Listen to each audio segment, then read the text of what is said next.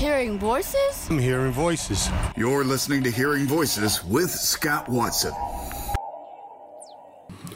Well, we wind up our week talking about the Indianapolis 500 with the man who every year, I say, has the job I've always wanted. He's the pride of Monrovia, Indiana. Good morning, Mark Jaynes. Good morning. Thanks for having me. I appreciate it. It's a wonderful time of the year for sure. It is indeed. I believe it's the 7th year that you will serve as the chief announcer for the IMS radio network. Let's talk first about the call of last year's win. Did you have any idea when you said, and then there were 4, the iconic moment that would become? No, I didn't. And, I've done a couple of interviews recently that kind of ask us to go back over the last several laps of that race. And, I throw it to Nick Gilman when Elio makes the pass on Palou 2 laps from the finish. And he comes up with, Foyt, Mears, Unser, and maybe Castro Neves. And, he's been kind of self-deprecating about it because he said it wasn't really play-by-play. It was more of a statement. But, I think that one's going to go down to the annals of time, too. And quite frankly, it didn't come to me really until they were in the north end and Chris was getting ready to hand it off to me. I mean, I learned a long time ago, and I credit it to doing a lot of high school play-by-play. I mean, I learned a long time ago that if you start scripting live sports, you're not going to sound very genuine. You're not going to sound very organic because it may not come out at all the way you planned. And so, you just hope that your instincts take over and your experience and the abilities that God blessed you with, as limited as mine may be from time to time. And I'm as I said, I'm pretty proud of that. We're all pretty proud of it, and the National Motorsports Press Association seemed to like it pretty well. I mean, that's a pretty NASCAR central media organization, and we were able to sneak in there last year and take the award for best live sporting event, and we're pretty proud of that, no doubt. His voice will be heard on Sunday by tens of millions of people. He is Mark Jaynes, the chief announcer of the world's greatest radio network. Let's turn to Sunday's race. It begins, I guess, with the fastest pole qualifying speed ever.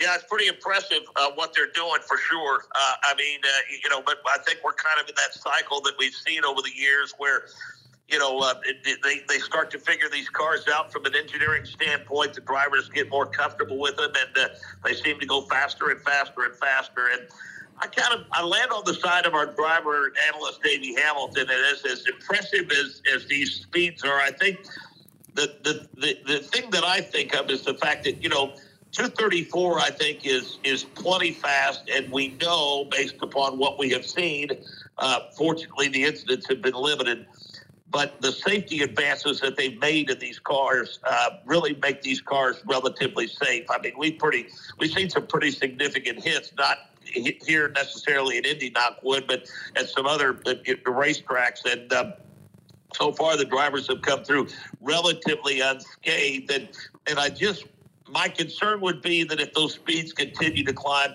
I want to make sure that we do so in a manner which continues to protect our drivers at the level that they're protected now. Hearing Voices with Scott Watson is available at WHTC.com, also Apple, Google, Spotify, and wherever you access high-quality entertainment. We visit this morning with Mark Jaynes, the chief announcer and voice of the Indianapolis 500.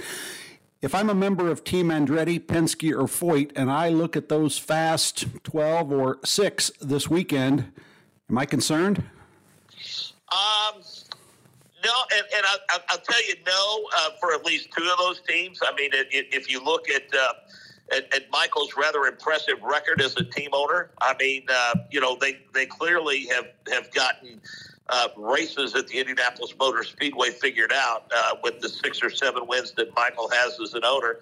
And then I think Team Penske with 18 baby boards has a pretty good grasp on things. I think you get to a point to where what you know.